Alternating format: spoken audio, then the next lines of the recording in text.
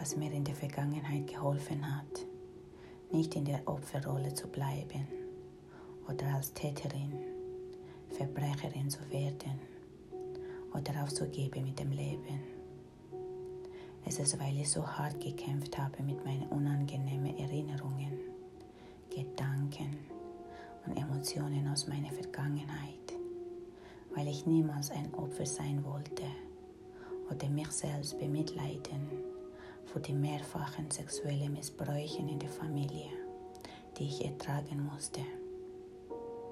Mein schrecklicher Autounfall, wo ich mein Verstand, Gedächtnis, Menschen, die ich dachte, sie waren meine Familie, enge Freunde und alles verloren habe, was ich je dafür hart gearbeitet habe und aufgebaut hatte.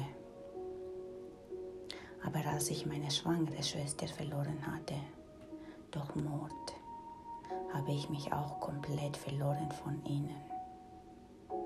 Ich verlor den Kontakt mit der Realität und war mit traumatischen Erfahrungen, Gedanken und Emotionen konfrontiert, die mich krank machte, aber ich konnte es mit niemandem teilen.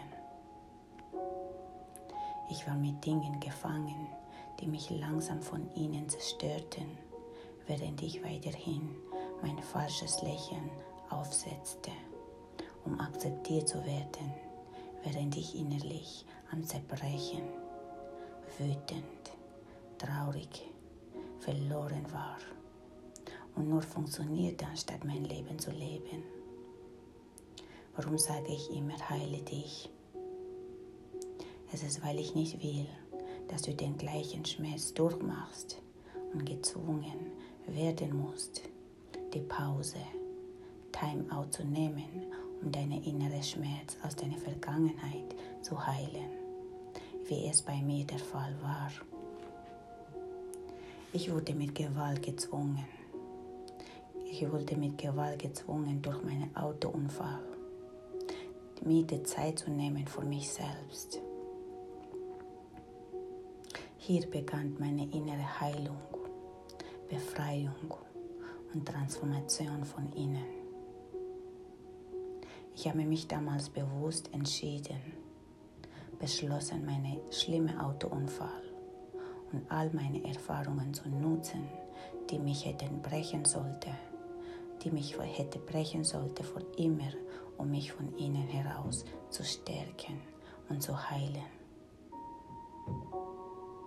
Um mich mit meiner schwierigen Vergangenheit tiefgründig zu verstehen. Um meine innere Narbe, Konflikte und Schmerz aus meiner Vergangenheit richtig zu heilen. Um ein tiefgründiges Verständnis zu gewinnen für meine mentale und emotionale Achterbahn der Emotionen, mit denen ich zu kämpfen hatte. Deswegen sage ich jeder Mensch, die du in deinem Leben hast oder triffst, ist es aus einem Grund da oder aus einer Lektion, die du noch lernen solltest.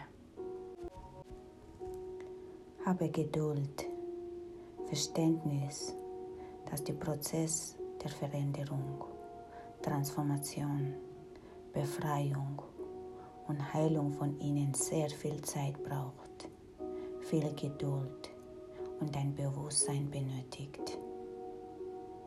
Wir sehen es vielleicht nicht immer sofort, warum wir manchmal schmerzhafte Erfahrungen durchmachen oder warum wir bestimmte Menschen in unserem Leben treffen, wenn wir gerade tief traumatisiert, gefangen, frustriert, blind, überwältigt sind von unseren unangenehmen Gedanken und Emotionen.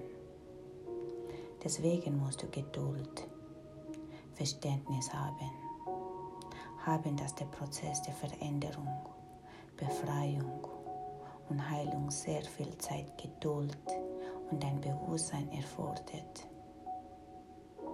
Die wahrheitsgemäße innere Transformation funktioniert nur, wenn du beginnst, ehrlich zu sein mit dir selbst und die Bereitschaft an dir selbst hast, an dir selbst zu arbeiten an erster Stelle.